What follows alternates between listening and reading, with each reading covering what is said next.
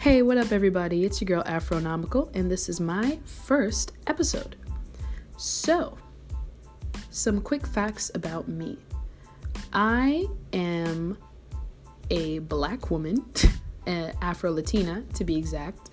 I currently attend an HBCU, and my life is pretty fucking crazy.